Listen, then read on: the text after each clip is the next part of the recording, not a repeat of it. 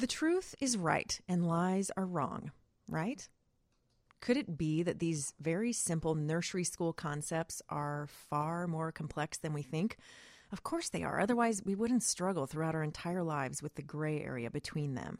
Truth and lies are in our headlines so much that they themselves seem to be losing their meaning, turning into malleable things awaiting our interpretation in a given moment.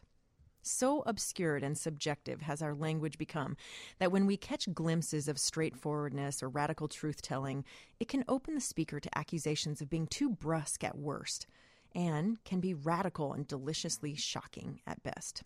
Take the social media reaction to recent events with Sally Yates and James Comey. Truth, and the prospect of it revealing itself, is positively irresistible. Yet, lies have their place if you believe that the occasional white lie to spare feelings about, say, a terrible outfit or something is not just acceptable, but that it's the high road. But there reaches a place in which white lies become sinister, and we develop an almost expectation of them. Take, for example, the ubiquitous, let's totally hang out sometime, where neither party has any intention of doing so, ever. So pervasive is the practice of casual lying that in some instances, telling the complete truth doesn't even occur to us as the first option. Think about it. How many times have we all struggled with how to navigate a very tricky and stressful conversation on the horizon and tried on different scenarios in our heads only to later realize that the full truth is the best course of action? So then, do others and their reactions we anticipate them having push and pull us into this very gray area between the truth and a lie? Maybe so. Clearly, we have a lot to discuss tonight, but that is our aim, to talk about truth, lies, and why we might find ourselves in those in-between areas from outright untruths to white lies to keep the peace or to spare feelings. I'm Amy Guth, and that's all coming up tonight on the Saturday Night Special on 720 WGN. Live from the biggest small town in America. This is WGN Chicago, radio home of millions throughout mid-America. Radio? Well, radio became the Pied Piper to a strange new world. Loving is what I got.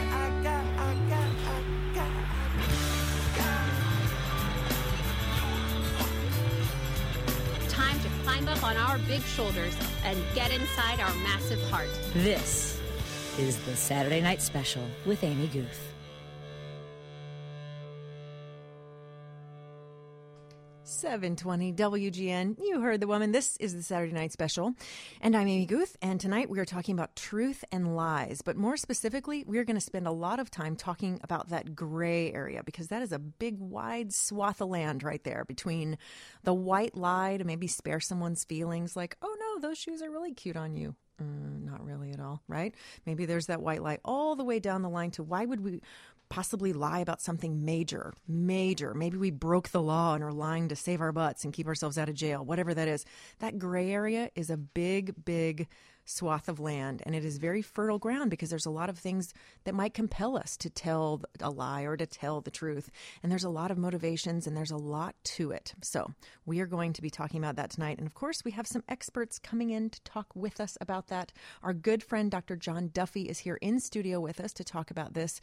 Because anytime, you know my rule, anytime I say, what makes us act that way, we call Dr. Duffy because he helps us figure out why we act that way. We're also going to be hearing from Dr. Brad Blanton, who is the author of Radical Honesty, which is a really fascinating book that really is just saying we're screwing it up. We're not telling the truth enough. We need to get into telling radical truths to one another. We're going to be talking with him by phone a little bit later. And then we're going to hear from John Rentoul, who is the author of The Banned List. And he's also a political commentator at The Independent in London. So we're going to be talking with him because he has written about how our language totally messes things up and really obscures the truths that we are trying to tell. So all that and more when we come back and get this conversation underway on 720 WGN. Tell me lies, tell me sweet little lies. Tell me lies, tell me lies. Oh, no, you can't disguise. 720 WGN. We had to rock out to that one for a minute. That's a good jam right there. A little Fleetwood Mac action for you. We're playing that song here tonight on the Saturday Night Special because we're talking about truth and lies, which seems like a pretty straightforward thing that we all got straight in our heads around nursery school, right? Tell the truth, don't tell stories, don't fib. But nonetheless, we struggle with that the rest of our lives, in that big gray area between the truth and lies. And if you do not believe me, I suggest you look at any news outlet right now, turn to the political section and look and just see how much that topic seems to be coming up lately. So we are talking about that tonight because it is a lot more complicated than we might think. And you know my rule, anytime we find ourselves saying, what in the hell makes people act that way, we go get our good friend Dr. John Duffy, who joins us in studio tonight. Welcome. Thank you for having me here. So Happy to be here. So glad to have you back. It's always a pleasure to hang out with you and wrestle with the big topics and think about all the big things. Well, so let's start with a question that perhaps is simple yet unbelievably complex, and that is, what makes us lie? Yeah, it's the biggest question of the night, I would imagine, and yet there's no one nice, clean, simple answer for it, right? The lies I work with probably most often are kids lying to their parents, right? And so oftentimes that is to gain some freedom, avoid an argument, postpone some reality. Oh, math is fine right now, Mom. I think I can go out this weekend, like that kind of thing. And there is this gradation of lying between the little white lie of, no, honey, you look beautiful in that dress. And, this kind of like, I did not have sex with that woman. Right. And so, the question is, the answer is often like, well, to save face in some way, right? To postpone something.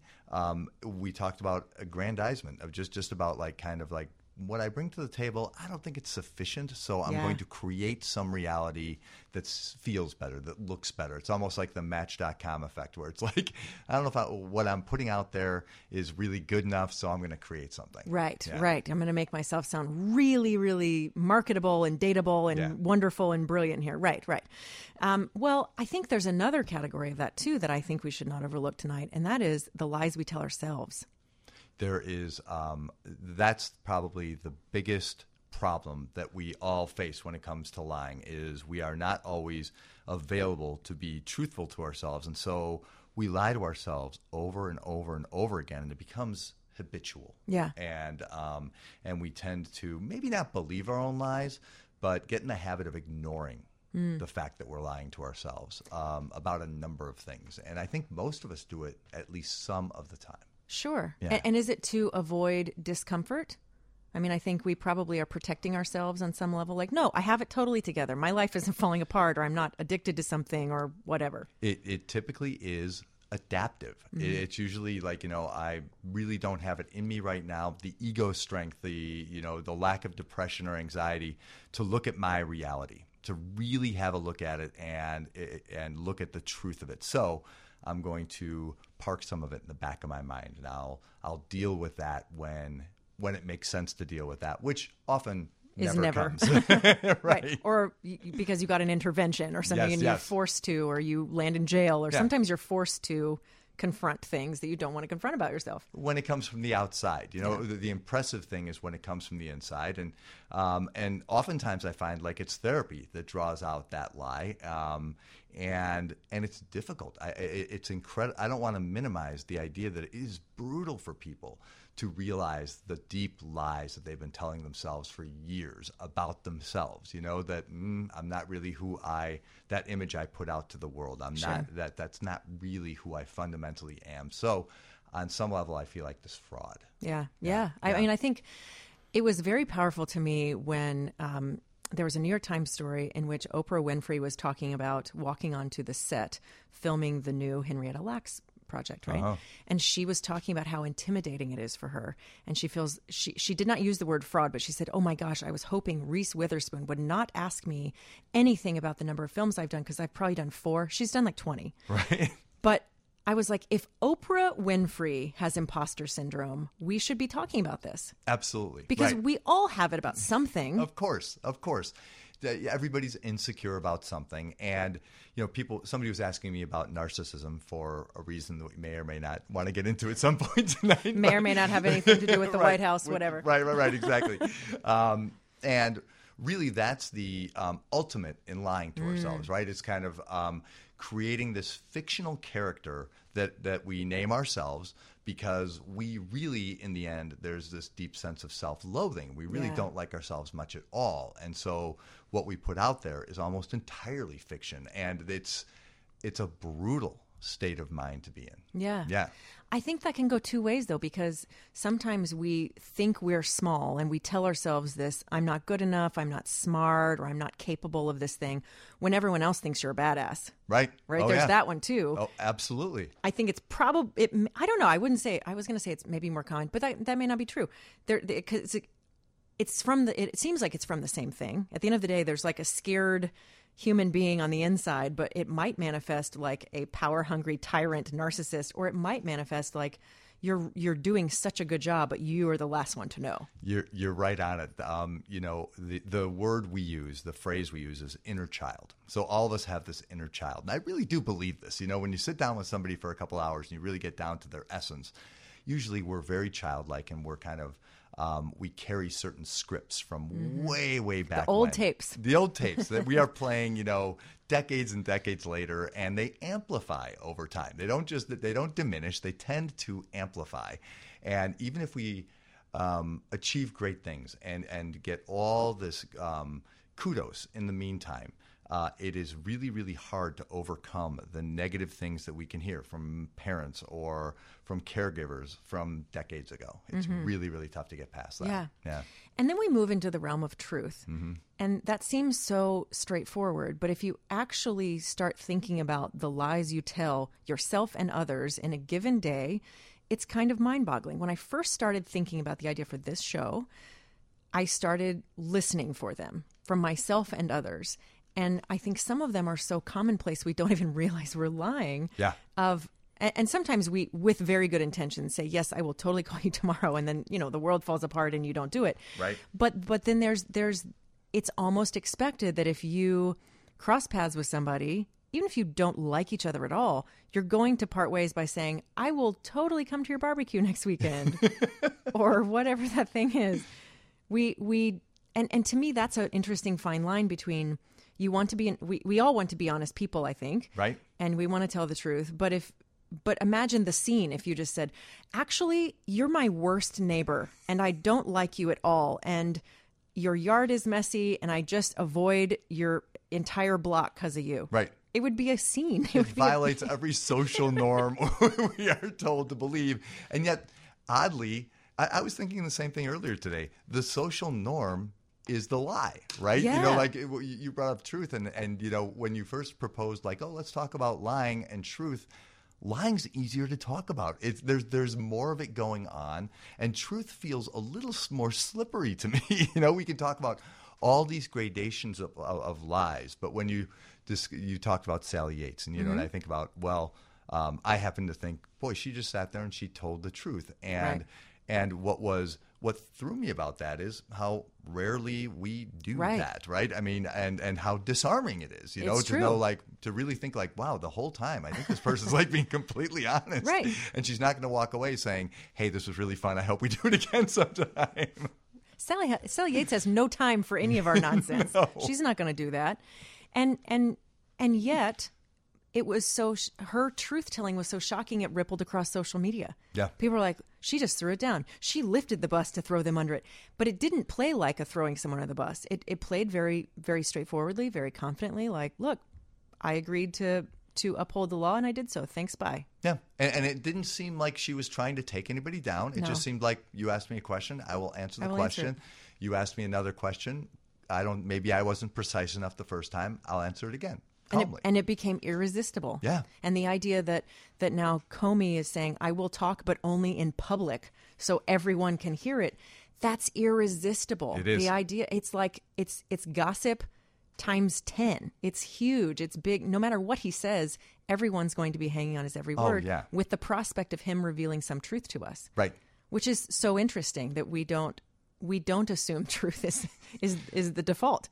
It makes me wonder whether there was a time when we were mining for the lies, because now I think we're mining for the truth, yeah, right? Yeah, it's true. Yeah. And if you think about, I'm sure you have seen so much of this, the times when the truth is very tough or scary, the things we have to do to ourselves and for ourselves to make it okay. I'm thinking in particular of like someone.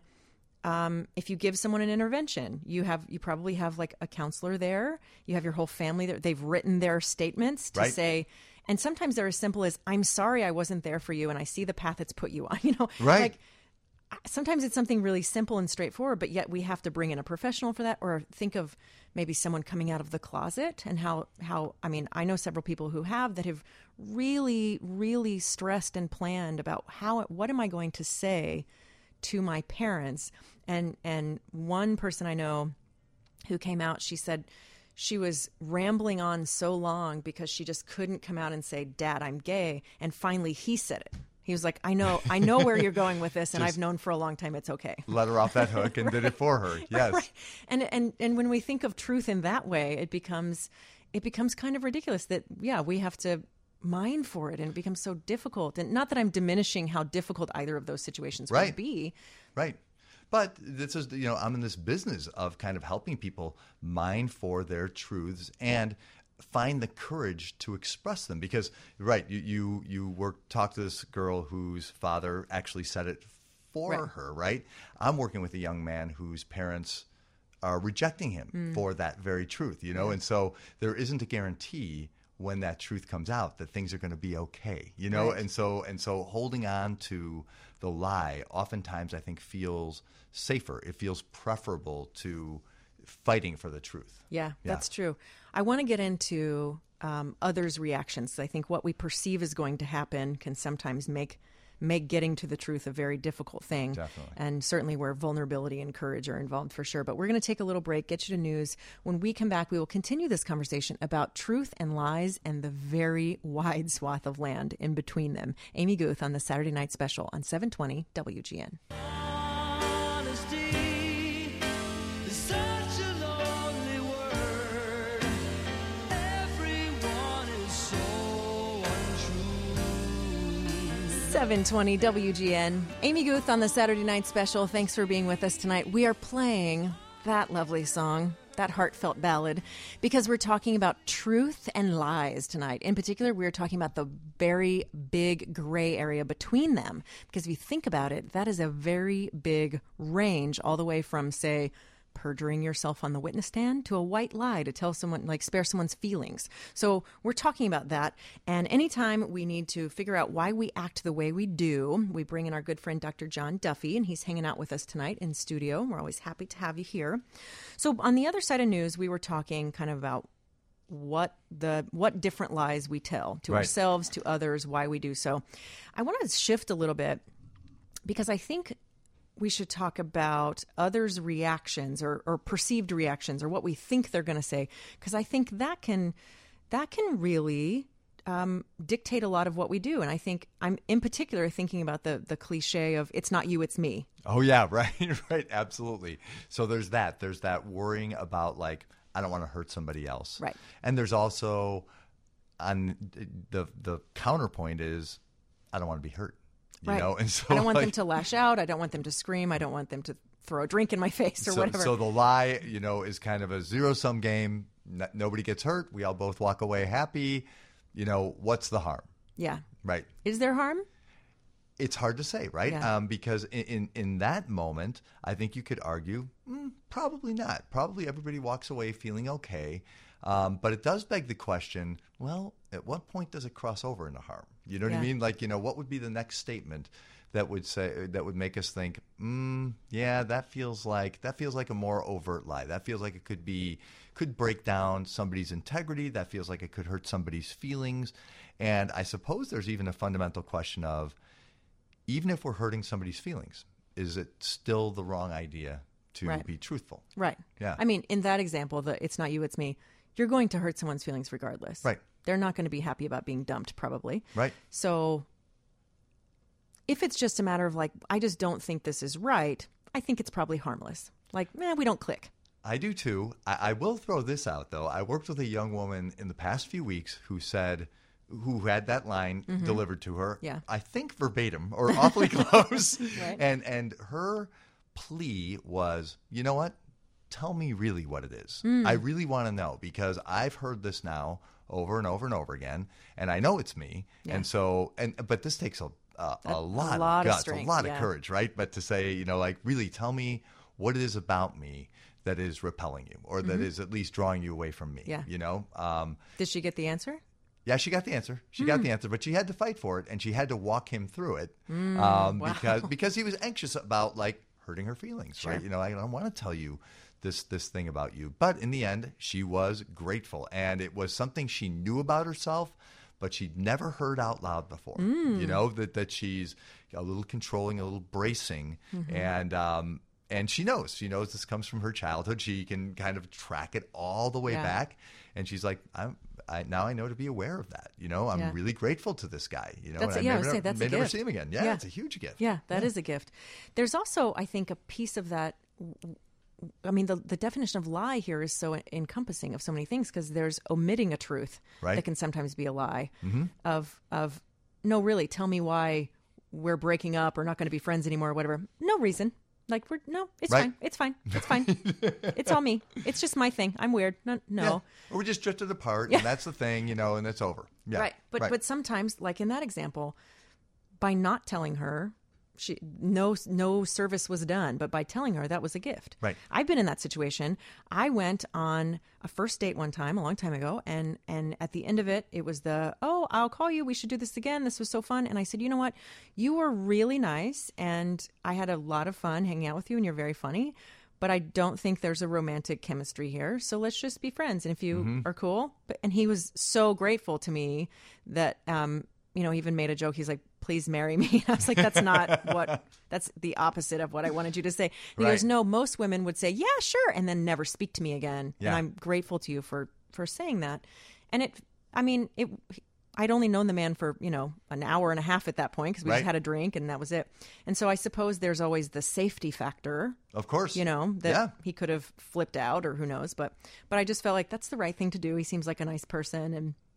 And I was telling the truth. I was like, I would love to hang out with you again, but not in this setting. And he ended up being a relatively good friend, because I was like, nah, probably no. And We're good. if you weren't straightforward with him, in all likelihood, Right. that wouldn't have happened. Right? Never that would have happened. just dissipated. Right.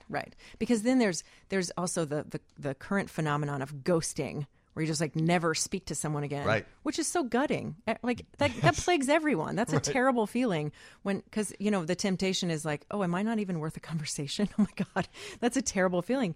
And imagine what we could gain. But I think though that ghosting is a symptom of a bigger thing, where we don't really want to confront each other. We Right. don't. We think that a correction or a truth is almost a confrontation or yelling, or it's scary. I mean, I worry about that part. I think you're onto something where the truth feels like a confrontation. It's interesting that we're talking about like intimate relationships, but oftentimes these things become most apparent in those relationships. I worked with a couple recently who were on the verge of breaking up, and he was deeply insecure, and his perpetual question to her was, why do you want to be with me? I don't really bring much to the table. And she at one point said, okay, here's the deal.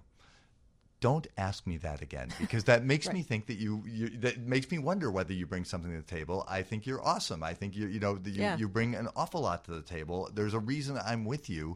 But if you keep bringing that narrative into it, You're you will break- inviting me to not like you. Exactly, right? And so he would argue that saved it. That that they would have never seen each other again, and she would have just evaporated from his life. How interesting. Yeah. How So- interesting. Well, and vulnerability is a big piece of It this is. too, because and that I think stretches anything from when we're kids and we BS our parents so that we won't get in trouble. Of course. there's that. Yes. All the way to to big things like we see in the news. When it's you're leading a corporation, or you're a lawmaker or something like that, where it takes a lot of vulnerability and courage to tell a big truth. I think the bigger the truth, the more courage it takes. And I think the more kind of high profile you are, the less you feel inclined to be vulnerable.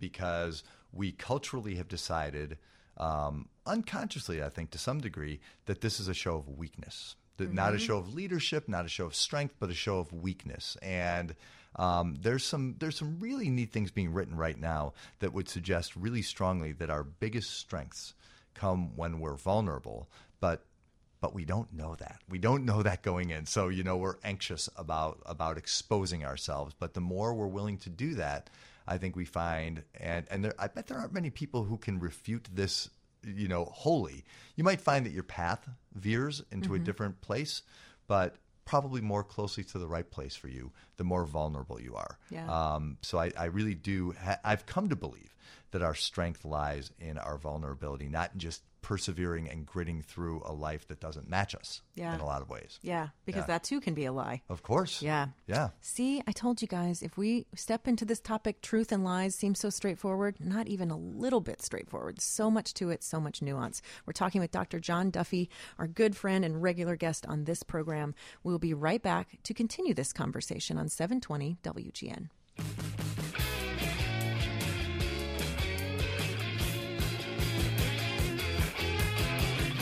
720 WGN. It's Amy Guth here on the Saturday Night Special. Thanks for being with us tonight. Always very grateful to you for sharing part of your Saturday evening with me. We're talking tonight, because on this show we pick one topic and talk about it all evening long. We're talking tonight about truth and lies and all the stuff that's in between them, because it is a gray area. There's a lot to it. There's the simple white lie to spare someone's feelings. There's someone maybe is like lying to cover up wrongdoing. There's a lot to it. And as ever, when we ask ourselves, what in the heck makes us act that way, we bring in our good friend, Dr. John Duffy, to help work it out, because he is an expert and he knows all about these things. So before the break, we were talking a little bit about vulnerability. So I want to shift a little because as we're talking about this gray area, it's clearly much bigger. Like it seems like the truth and the lie part on the ends are just little tiny little specks on this continuum. Right. And on the edges of the big bell curve. The bell curve here is really the conversation. But let us think about the truth and lies, because we like to think of the truth being a fact. Yep. Although I have a philosophy professor that I had in college who would say otherwise. He would say, if you say the car swerved, if it is really the truth, then the car will be swerving right then. It's only in that moment. He was a very heavy man, and I think he smoked lots of pot. That's fine. That's fine. That's his choice. It's all good. It would be legal now. It's fine. Absolutely. But nonetheless, so he had this more philosophical view of what truth was. Mm-hmm. But if we look at them as absolutes, especially right now when we're talking about when we have, say someone holding a very high office saying an absolute fact reported by a very credible and vetted news organization is fake news. Right. Straight up. Absolutely. That's an extreme example. But when we think about those absolutes, when we think about, it calls into a lot of things suddenly get called into the ring of morality and philosophy and all these bigger things. It does. Right. Yeah. If you remember your philosophy 101 classes, for those of you lucky enough or unfortunate enough, I suppose, to have taken one, depending on the point of view, there was this argument about absolute morality versus relative morality, right? And it would fit right in this discussion because, would we all agree on what a lie is? Would we all agree on what the truth is? And my professor would have said, no, it's all relative. And, and your reality is different than my reality. Your truth is going to be different than my truth, and your lie is going to be different than my lie, which feels, as we sit here and talk now, awfully convenient, right? Right.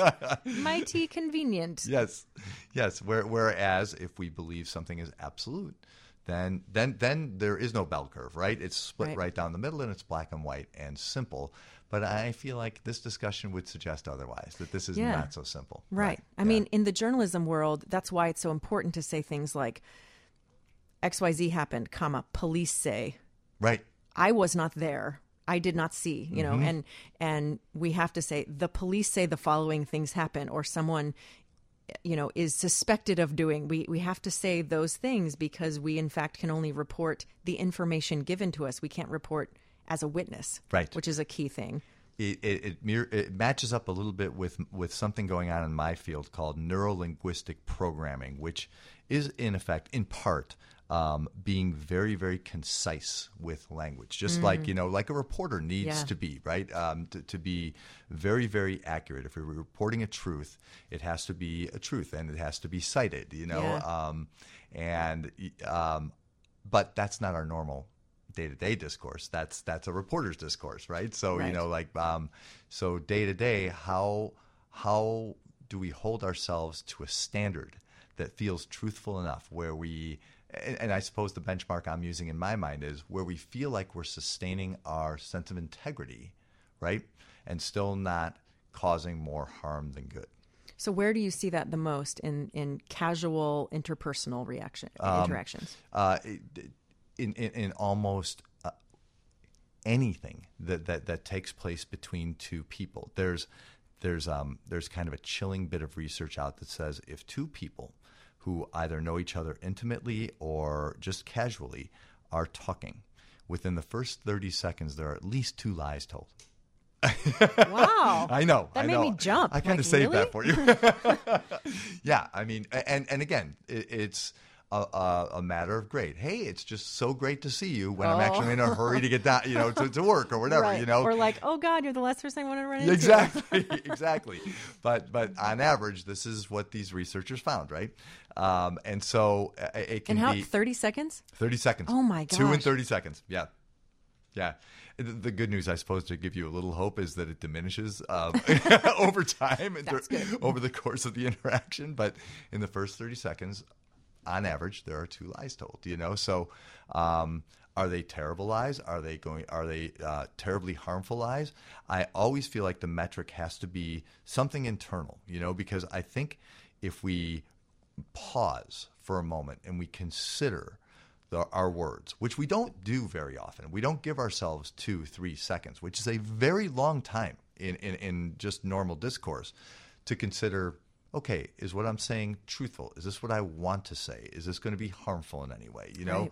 But I think what's missing in a lot of our discourse, interpersonally, politically, through the media, is that moment of consideration. That's what to me feels is missing is consideration of my feelings, your feelings, and kind of like what's the impact here on the greater good. Yeah. Yeah. And I think the precision of language thing is very interesting. I rail often against buzzwords and business speak because I think it's easy to make fun of and it seems light, but I think it does 2 things that are very powerful, one very good, one very bad. And one thing that it does is very good is that it conveys to others in your industry, I speak this language. I can be trusted to do this work. Right. On the downside, if you lock it up in jargon and buzzwords, you exclude people from entering the conversation and keep people from having a seat at the table in a way. If you're sitting there speaking in lingo, I mean, and I say this, the journalism world is full of shorthand of all kind of things. And if your first day in there, you don't know what the heck anybody is saying. You're like, CQ? What is a CQ? I don't even know what that is. So it takes a minute, but once you unlock it. But there is a little bit of, keeping people out of the clubhouse, I think, that jargon can do. But we think a lot, I think sometimes about the wrong things when we're thinking about our language, because I've heard a lot of people say, like, say you have an interaction in which you run into someone, you say, how are you? You're expecting, great, how are you? But instead they deliver you a big truth, like, I'm terrible. My wife just died or whatever. Then what's going to happen is the person who heard you say that is going to go, man, I was just asking to be nice. I didn't really want to hear his whole story. Of course, right. At no point is the how are you dissected. No. Right? Right. We don't think I asked a question I didn't really want the answer to because I felt expected to. We just criticize the person for telling the truth. The response, right? And the truth breaks a social convention that I think we'd agree is sometimes not the truth, Right. And here's a person who's telling the truth and it feels almost diagnostic, like, ooh, what a there's weirdo. Personality issue here. Like this Issues, TMI. I'm going to step way back from this. Yeah. But yet saying, think about the weight of saying, I'm fine, right. when you're not. Right. That can be the difference between life and death, telling the truth. Absolutely. Right. And so maybe, and I like what your thought, like we don't ask about the question, how are you? You know what I mean? We often ask questions that are, just the norm, but not really our question, right? Normally, when we say, how are you, we're probably looking to say, hi. You Hello, know? I acknowledge you and Yes. your existence right now. Yeah, That's really I what know we're you. Yeah. I know you, and I generally care that you're doing okay. Right. I don't want more than a 5-second answer. That's right. Go. I can see from here that I know everything I need to know, and I'm ready to move on. I hope things are well. I don't want to ask because I don't want a long answer because I'm late to a thing. If only we would do that. We should start a challenge, I feel like. What if people were challenged to root out those lies? I mean, 2 lies in 30 seconds of conversation. It would be amazing, right? It would be really curious to see where those flies fall out, Yeah. and and how people felt about them. Like and what different conversation would take place if those lies became apparent, right? Would we launch into something a little deeper and a little more meaningful? Because typically, what I didn't mention is those lies tend to be surface. It's not typically about something deep and Right. You don't say, I just bought a Ferrari. No. You just rolled up in a Pinto. Like, you probably are not going to do that. Right, It's probably right. just going to be, I'm fine. Yeah. Or good to see you. Or Exactly. like that when you Something don't really mean it. relatively benign. Yeah. But if we really got into it, it'd be interesting. Imagine, because there's a dance there to be done between being a complete weirdo Right? and being extremely honest and vulnerable to another person. Yeah. Which would be fascinating to watch. I No mean, matter what, it would be fascinating. It's a great social experiment. okay, we're going to start this. This is going to be a thing. We're going to put it on Facebook or something. It's going to be a whole thing. We're going to try this. We're going to say, I don't know, 30 days or something of complete Honesty. Let's see where we end up. Let's see where we land. Well, we got to go to break, and we're going to get you to news and all that. But when we come back, we're talking with Dr. Brad Blanton, who wrote a book about this, wrote a book called Radical Honesty, really saying that we need to get it together, and the way to do it is by telling the truth. A little bit later, we're going to be talking with John Rentoul, who wrote a book called The Banned List, all about how we're really not saying the things we mean. So I think these two guys will get on board with our challenge here. Agreed. That's what we're going to do. All that and more when we come back on 720 WGN.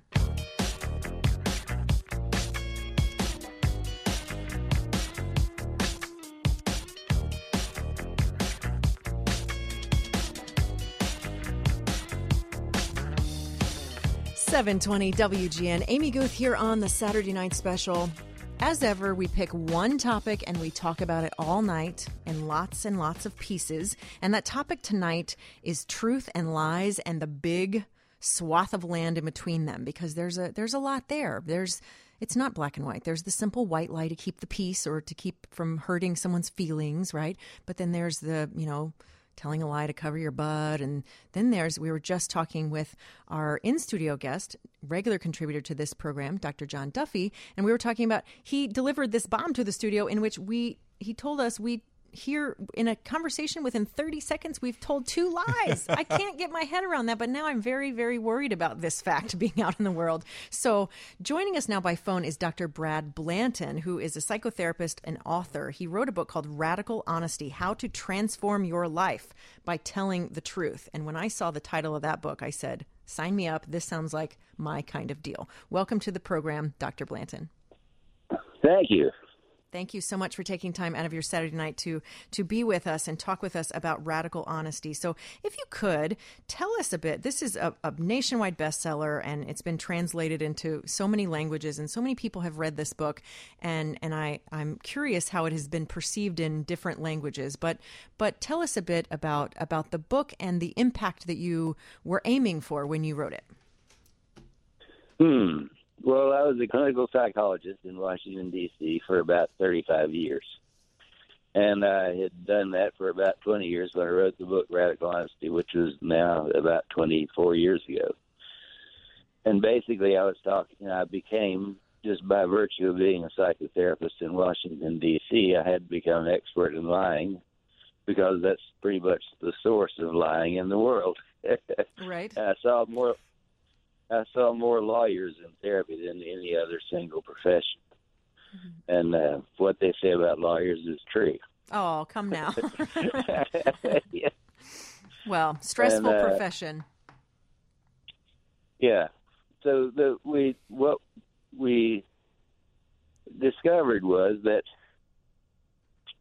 there was something that worked in a lot of variety of different kinds of problems that people have. It worked when couples were having conflict in their relationships. It worked when people were depressed. It was the way to deal with anxiety, and it worked to help people who couldn't sleep be able to sleep again, and people who had sexual problems be able to be functional sexually again. And this thing that applied to all these different circumstances was me coaching people to be honest, to tell the truth about what they think, what they feel, and what they've done to everyone that they know personally, and that they do it and stick with them. If they hurt their feelings, they hurt their feelings and stay with them until they get over having their feelings hurt. If they offend them, they stay with them until they get over being offended. And you can get over being offended, hurt, right? Pretty easy, about 90 seconds or so is all it takes. And generally, what I found that worked across all these different kinds of cases is the cure of depression in 2 or 3 months, and the end of renewal of relationships. And even if people got divorced, they had a better relationship after divorce than they did before. And it's something I called radical honesty. Well, I like it. I love the idea of it very much. And I feel very, very fortunate right now because I have such brains around me. I have you, Dr. Blanton, a psychotherapist. I have Dr. John Duffy in here, a clinical psychologist. Like, I'm good with brains right now. Good. All right, good. Which I'm very excited about. So, but as you're saying this, and I'm very much on board with this because we've just spent the first hour of the program talking about how we are completely messing things up by even casualize that it's even become cultural to say, oh yeah, I'll call you when you have no intention of doing so, and things, little lies. But what you're speaking to really sounds like it might be a lot more difficult. And the first question that comes to mind is kind of, where do you find that line between telling radical honesty and just oversharing? Well, oversharing is already a sort of a defensive analysis of what the problem is whenever you don't like what somebody says when they tell you the truth. So it's oversharing is an interpretation. We're all living in a world, we're all living in at least 2 worlds. What makes human beings both magnificent and awful is the same thing, that we were an insignificant little group of people in the middle part of Africa 70,000 years ago. We were no more important than snails or mushrooms or anything else. And in the last 70,000 years, we've taken over the world. And the reason we have is because we, unique among all creatures, can agree on belief systems that in mass, with hundreds of thousands of people believing the same thing. And that way, we've taken over the world. We have these legal fictions called states and this tremendous fiction called money. Indeed. And this is what we've used to take over the world. Well, the same benefit also has a lot of damage, which is the reality of belief is not real. Beliefs are not real. And believing in belief, even though it's functionally co-creative, the more you start lying, the more you start withholding from other people in order to get them to cooperate with you, but you be in charge by holding stuff back. The more you do that, then the more you get trapped in the jail of your own mind. You end up being trapped in your beliefs. And that's probably the fundamental cause of alienation, the end of intimacy, the basic things that go wrong that have to do with human beings not being able to get along with each other in families and companies and groups and politically and everything else has to do with what we're doing when we're basically attempting to manipulate and control each other through withholding. Dr. Blanton. So, yes. Yeah. So this is John Duffy, and I'm so intrigued by this concept of radical honesty, and I think you're suggesting that intimacy and connection are diluted or eliminated when we are not radically honest with each other. I also hear you saying that most of the psychiatric disorders that you and I are both so used to treating, right, the depression and anxiety and the like, there are these research-based approaches to treatment plans for these things. And I think you're suggesting, boy, if we could just come to a place of radical honesty, regardless of what the fallout is, that an awful lot of that pathology would fall away. Am I missing that, or is that what you're nudging toward here? Yeah, that's exactly. I agree completely. I'm sorry, somebody's trying to call my son. I'll answer a little bit later. My son, who lives in Chicago, anyway, that's true. What happens is the vulnerability that you have when you are honest. But it makes you susceptible to being to feel not so secure when you tell people resentment that is kind of petty, or you tell them about appreciation that seems to be a little bit elaborate. You're not supposed to love anybody but the one other person you're supposed to love, or your kids or something, but you actually love a lot of things about a lot of people. And so you seem vulnerable. You say, it hurts my feelings, this makes me mad, or this. But when you do that, it also serves as an invitation to other people to be more honest themselves, and it's a contagion that starts. And when that contagion starts, I run an 8-day workshop called Course in Honesty, and I run 5 workshops. One's called How to Get Over Shit and Be Happy, and they all have to do with go ahead and you are related to intimately, you care about, that he cares about you. And it opens up the possibility of intimacy among people being the primary organizing principle rather than like greed or domination or power and stuff like that. And so, generally in the political dialogue that's involved in these days, the idea. Oh, you're breaking up. Sounds like you're breaking up a tiny bit. I hope you can get back to near a window or something, because we had a good signal on you there for a minute. All right. It might have been the call trying to come in. There we go. All right. Can you hear? You okay now? Much okay. better. Yeah. Thanks. Well, so what would anyway, you say? People say that diplomacy is the alternative to war, but I think diplomacy is the cause of war. It's like diplomacy is the source of war. What eventually we do is we start trying to kill off the people who are trying to control by manipulating them by being diplomatic. So I don't believe in diplomacy. I reckon the people, they hurt other people's feelings and that they stick with them until they get over it. And I recommend offend other people and stick with them until they get over it. And when you get offended or you get hurt or any of these emotions that you have prejudice against, you go ahead and have them and be honest about it and get over it. It doesn't take very long. And then you have a more intimate friend on the other side once you've done it. Well, I agree with that. I mean, I can think of examples as you're saying that, examples in my life. And once I've said something difficult to someone, after that, became much better friends with them for having said that thing. Whereas before it was kind of this minor annoyance. But then once I said, look, you do this thing that's driving me crazy, then, we became much better, much closer. Yeah. Uh-huh. And to your point, exactly. Recovery does seem to come quick. But I think you're suggesting recovery even comes quick, not just on this kind of like intimate interpersonal basis, but even on a global international basis. Yeah? It could. It has a few times, actually. The accord between Israel and Palestine, it was worked out under Jimmy Carter.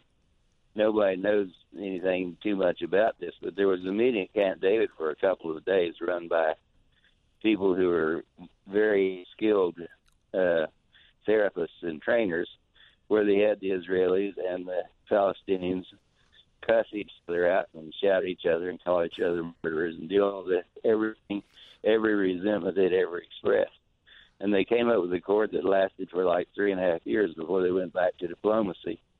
and that was the last effective accord that was an agreement between the two nation states. It's like, basically, if we actually had the guts to try this politically, it could work, because secrecy, all the current problems with secrets being kept and the FBI directors being fired and moved and all that stuff has something to do with everybody agreeing that we should have all these secrets.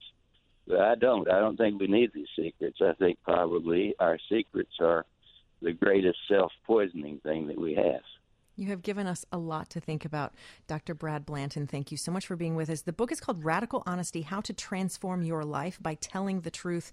Nationwide bestseller in 1996, and it has been translated into 7 languages since then. So I think It's you might about be onto 14 something. languages. It's about 14 languages. Now 14. I'm sorry.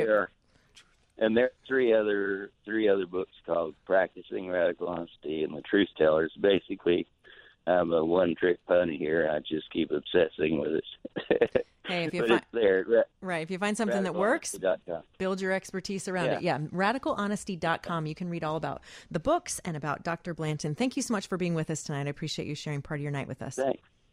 Thank you. Thanks for asking me. Thanks so much. All right, we're going to take a little break, and we'll come back and continue this conversation about truth and lies. And we have a lot to think about, because Dr. Blanton gave us a lot to think about here. So Dr. John Duffy is hanging out with us in studio, and he and I will talk about this idea of radical honesty, what we can do about that. More soon in just a bit on 720 WGN.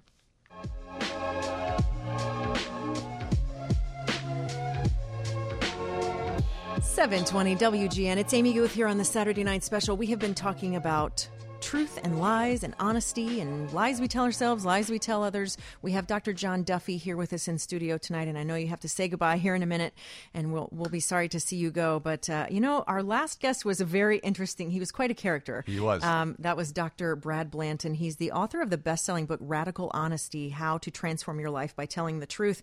I thought that was a really powerful idea. I mean, at first I thought, gosh, even if you offend people, that sounds like you're going to make a lot of enemies. But he made a very good point, and you stay with them until you explain, you make your case. Yeah, it was really intriguing, and I like the concept. I like the idea that a lot of what ails us internally, emotionally, can be mitigated by just being honest. I think that it takes an awful lot of courage to do what Dr. Blanton is suggesting, because what we didn't get to with him probably is what you were saying earlier, how honest you have to be with yourself in order to be honest with other people, right? You have to recognize what your truth is, right? But if we were able to do that, then I think our experiment we were talking about earlier is something that was viable and could be useful. I think we got to start this. A little bit before, earlier in the show, we were talking about this idea of what if we made some kind of challenge? What if we say, for 30 days, you can only tell the truth. I mean, I'm thinking, what was that movie, that Jim Carrey movie, Liar, Liar? Right. And in particular, there was the scene that I always think of when I think of that movie, and it was kind of a ridiculous movie, but he's like laying in bed with a woman, and she says something like, "Did you enjoy that?" And he's like, "Nah, I've had better."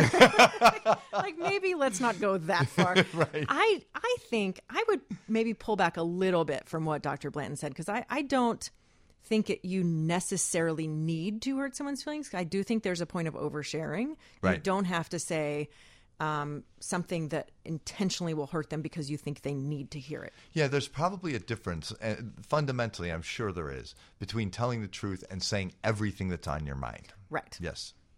Right. Like that. I don't know how I would rewrite that Jim Carrey scene to be more compliant with that. Right. Like, because then there's the worst thing where, like if you say something vulnerable to someone and they, like, I believe you. Right. like, you're like, I love you. I'm sure you do. Like, 'cause then it's way worse. Right. Nothing You're reciprocal, like, oh, but man. Right. Right.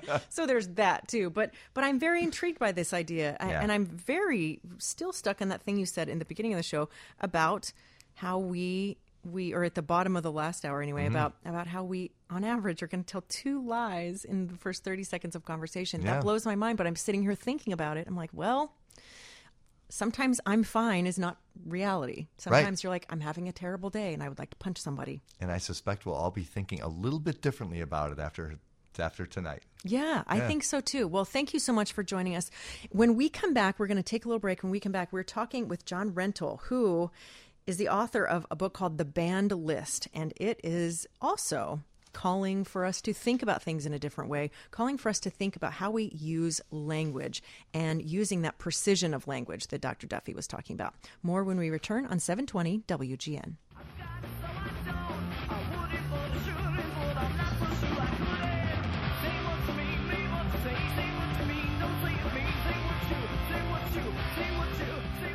Tonight, we're talking all about language, and we're talking about the truth that sometimes gets locked in language.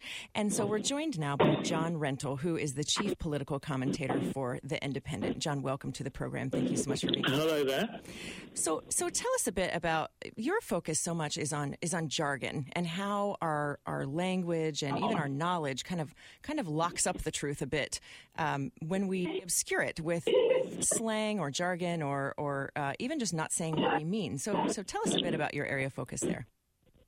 Well, I mean, the reason I wrote this book, actually, it all started with the Clinton campaign in America in 1992, because of the famous phrase that James Carville devised, "The economy is stupid." It was on the whiteboard in the Clinton war room for that election campaign, and of course, ever since then, it's become a horrendous cliche in not just American politics but in British politics, and it was because it was being used in British political coverage in this country that I was finally prompted to write this book about the way people use cliches and jargon as a sort of lazy way of avoiding thinking about what they're really saying. I mean, the economy is stupid. It just means, in politics, whether people feel better off or not is quite an important factor. Not always a defining factor by any means, but an important factor. And if that's what people mean, then I think they should say that instead of resorting to these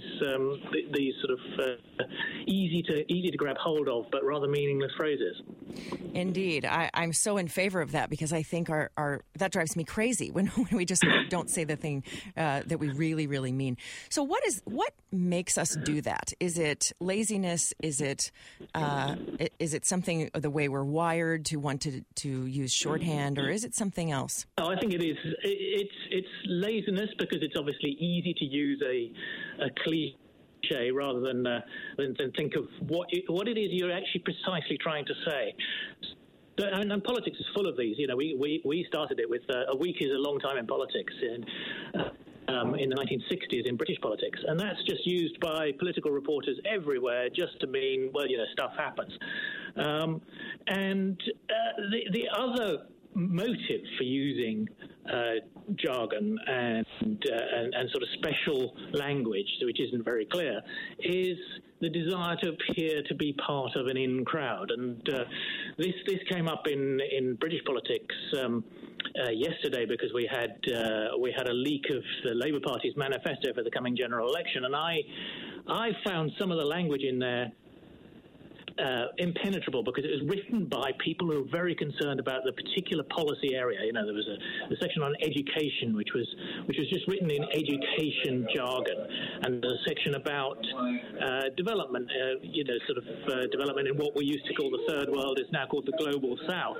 But I just thought that the phrase the global south is not one that most voters would understand when the Labour Party is trying to appeal to them for their votes. Right, definitely. And that's a funny thing because it seems like on one hand, speaking the language of an industry, I mean, here in the journalism world, right, we have tons of jargon and tons of shorthand for things that allows us to communicate effectively, but also to convey to our colleagues that we're in the know, that we're in this club, we speak this language. But as you point out, absolutely, it becomes intolerable and impenetrable, and I think it excludes people in a way because until you know that passcode information, until you know that shorthand, it becomes very difficult to enter a new space and enter a new group, really. Absolutely, and I think in America, there's a lot of talk among journalists about things being very much in the Beltway, which which is a sort of paradox, really, because I imagine most normal Americans out in the States wouldn't know what the Beltway was. Which Beltway are they talking about? But it means, the Washington Beltway, the Washington bubble, the sort of inner clique of politics and journalists who use this special language to themselves, and Beltway is one of the special words that they use to refer to themselves. The words that concern me very, very deeply are the ones when we start to use I call it activist speak, when things that are connected to bigger systemic issues where the health and well-being of people is really at stake. But we start to kind of couch it in language that I think sometimes really undermines some very serious issues: sexism, racism, xenophobia, big things like that. One that I noticed. Everyone's a big activist on Facebook, of course. Of course. Right. And I have many times bemoaned the fact that, hey, just updating your Facebook status is not enough. You have to do more. You have to, write your representatives. You have to do the things. But one that I've seen come up so much, and I saw it erupt in a very big way on social media, was the word normalization, because everybody's saying, Trump is normalizing this kind of behavior, and this is normalizing this. And I think that's an interesting word, because we all know what it means, but it's become suddenly you can't go an hour without seeing that word. You are so right. I mean, that is an absolute classic of the sort of social media political activist who is objecting to, people that they don't agree with being treated as if they've got a right to speak and they've got a right to take part in debate and so on. I mean, it's very similar to another one which is very popular with particularly left-wing activists on social media, which is moving the Overton window, which is all about how their opponents in politics, the right wing of politics, by getting more attention for them to themselves, have moved the centre ground of politics to the right, and that's sort of unfair and horrible. But as you say, it is a cliche, and it's also not very clear as to what the problem is there that people are trying to get at. So how do we fix this? How do we program ourselves and become aware? Because I think that's part of it too, is that sometimes we don't even realize when we're speaking in cliches. How do we outthink our brains here and outthink the wiring to use more precise language? Well, it's very difficult, and I'm the first person to realize. I mean, often when I've been interviewed on the radio about my book and about my sort of my pet hates in language and cliche and jargon, and then I find when I'm on the spot talking sort of in conversation, I find myself using some of these cliches.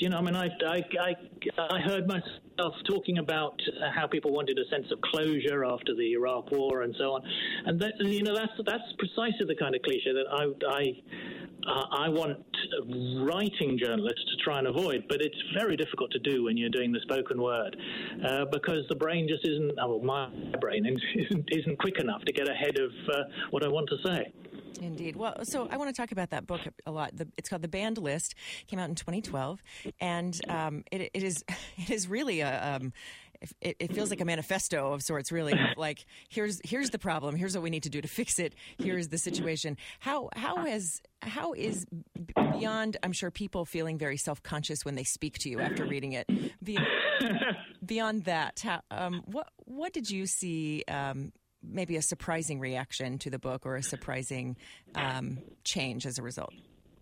Well, it prompted a very interesting debate among a lot of my journalist friends. I mean, a lot of people thought I was just being a sort of curmudgeonly old stickler and wanting to censor other people's language, and I insisted that wasn't what I was trying to do. Actually, I'm trying to, my purpose in writing the book was to try and help journalists improve their writing for their own sake. Because the problem with journalism that uses cliche and jargon words is that it tends to put readers off. And it's very simple. It's in your own interest to try and think of fresh ways of expressing yourself and to use reasonably correct grammar and so on, because then the reader will think you're cleverer than you are. And that was my simple purpose in writing the book, but it did get misinterpreted as me trying to dictate to people how they should write and how they should speak.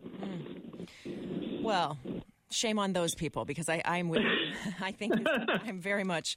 I have long bemoaned this in the workplace. I think in business settings, it drives me absolutely crazy, and a particular phrase, and that is strategic integration, drives me bananas, because I will stop people and say, "Do you mean what does that mean? Does that mean turn on, flip a switch? Does that mean plug something in? What will you actually do?" Because it usually means I'm going to log into something. That's usually what that means. I will log into this and I will send this tweet, or I will do this thing. And it's I mean, in a way, in that way, it leads into, I think, a conversation too about self-aggrandizement also, and not necessarily in a narcissistic way, but certainly in a validate my job kind of way.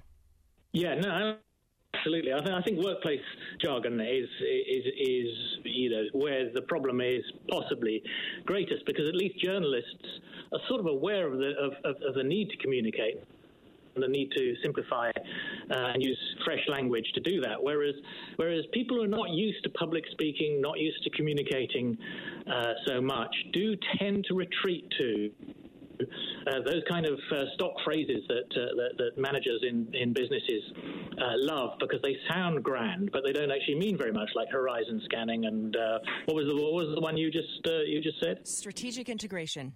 Strategic integration. I mean, that is that just doesn't mean anything at all. But I mean, none of these words do. But people use them because they feel insecure about their status or about the importance of what they're trying to communicate, and they don't realize that actually if you just say what you want to say in the simplest possible language, people will think better of you for it. So after the book came out in 2012, a couple of years later, you wrote an updated list about other words that just need to go. Yeah, and I've been updating the list ever since. It's never changing, and that has led to the other dispute, which is, by the time you've finished Rental, there'll be no words that we're actually allowed to use. But my point to that is always that the English language is so infinitely varied and rich that there will always be different ways of expressing yourself. Even if I banned every sort of familiar turn of phrase that has ever been used and reused too often, there's still so much more left in the English language if people will only just sort of pause a little bit just to think of how to express themselves. Yeah. Well, I am really interested in history and in genealogy, and I think diaries are an interesting entry point into that. And it's always interesting to find, a long-lost ancestor's, writings. And it's interesting because there's, I think, a fine line between the way language evolves over time. I mean, certainly my great-grandmother's journal, day-to-day, read much more formally than I would write one now, the language of the time. But then there's the other side of that is sometimes where language is evolving to a very different, weird place. It doesn't feel like it's evolving. It feels like it's falling apart almost. Well, I've been slightly re-educated since the book in a debate with one of my colleagues on the Times newspaper in London, who he rather enjoys pointing out that a lot of my objections to change in English language are just me being a fuddy-duddy, and that language has to change and will change, and the way people use it is the way there's no right or wrong. That is just the way people use it, and we have this problem in Britain, particularly with the importation of a lot of American phrases. I mean, anytime soon instead of just soon is a particular American phrase that has just completely infected our language. But in a way, I've got used to that and have accepted that our language is going to change. But I just want people to think about it and try to avoid cliches for their own sake while that happens. Yeah, definitely. So I want to get to the list of some of the things that are words that are particularly offensive to you right now. But I also want to think about, the reason we're even going here and talking about this is because the way that it's not just about language trapping our knowledge. I think it's just a gross miscommunication. I mean, particularly it's important to journalism, but I think in everyday conversation, it's hard enough to communicate with the people around us and communicate clearly with the people that we're working with, the people we live with, the people, our families, all of those things. Sometimes it's as if our lives become this big elaborate game of telephone when we're not communicating clearly, and we've 3 people away, the message is completely obscured. But when we get into politics, it is particularly troubling, and I think right now in this country certainly there's a lot of people very concerned about the political landscape. But it's interesting, right? Because on one hand, the core supporter of the current administration from the jump praised very no-nonsense language, right? Was very, he's no nonsense. He's a straight shooter. He just says it like it is. But in fact, and meanwhile, the critics were saying, but he's not saying anything. He's not, in fact, not saying anything at all, which to me is this fascinating, just pre-election language used by Trump was so fascinating to me in the way it was able to mobilize so many people while it was so glaringly obvious to others that he was saying very little. Yeah, absolutely. But that is politics, isn't it? I mean, we've got the same situation over here with our forthcoming general election. You hear the same slogans repeated again and again. I mean, Theresa May describes herself as for strong and stable government, and the opposition as a coalition of chaos. And we hear those phrases again and again, and they don't mean very much, and they become very irritating to journalists, but most people don't pay that much attention to politics, and I suspect the same is true in the States, that people heard Donald Trump promising to make America great again, and they thought that was quite a good idea. Right. Well, I think that phrase alone has sparked round debate too of what's again, define again, what's wrong with it now, and there's a lot of very deep philosophical conversations that can be sparked just from that one phrase. Certainly. Well, so then there's almost an element of media literacy there too, as the average consumer is consuming media, consuming politics, and listening to those very persuasive verbal cues.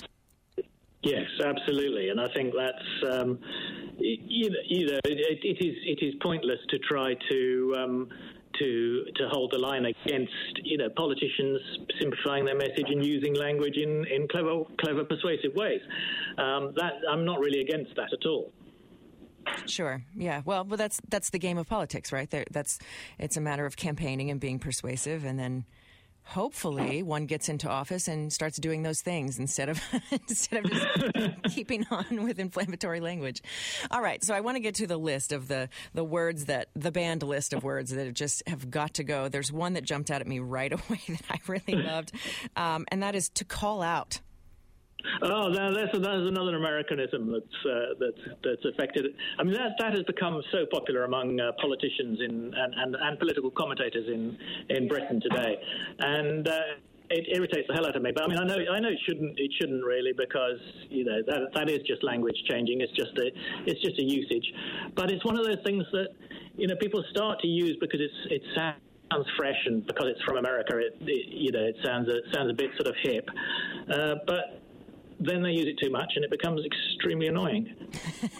Well, it's funny because I think we feel that way about Britishisms, that we'll jump on something and. Well, go on, give me an example of a Britishism that you don't I don't know. I can't think of one off the top of my head, but I feel like, people will like when Madonna suddenly had a fake British accent and was trying to be more British. Everybody was just like, "What are you doing?" But then if someone like goes abroad and comes back, and they're like, "Oh, I heard someone say this phrase or something," and it just seems like, "Oh, how very interesting and how worldly you are that you know this ism from somewhere else." Yeah. Well, I think to call out is one that is an interesting phrase because you're not really saying what you're doing. You're saying you could be calling someone out for bad behavior. You could be, but what you're really doing is you're objecting to their behavior and speaking up about it. You're telling them so. I am confronting you. I mean, it could be anything from an intervention to making fun of someone. It could be a lot of things. Exactly. And it's a very loose phrase, and therefore, it's what people use when they're not really sure what they object to and what they mean by objecting to it and what they want to see happen instead. But there you go. Yeah, well, in all these, it's a matter of avoiding what you're really saying, which can be a path to bad communication, but at best, but it can certainly, at its worst, it can completely obscure information, and then certainly when there's big things at stake, it can be that can be very, very tricky to navigate. And then also, there's one that I really like. Also, a word that or a phrase that must go in your eyes is "just saying." Oh yes, that's a social media horror. I mean, social media is absolutely wonderful. I use Twitter all the time. I'm on Twitter all the time, and I love the way that it plays with language and allows you get all these new inventions like and the abbreviations like FOMO and so on, which I'd seen that several times and I couldn't remember what it stood for, but it's fear of missing out. And, I love FOMO. I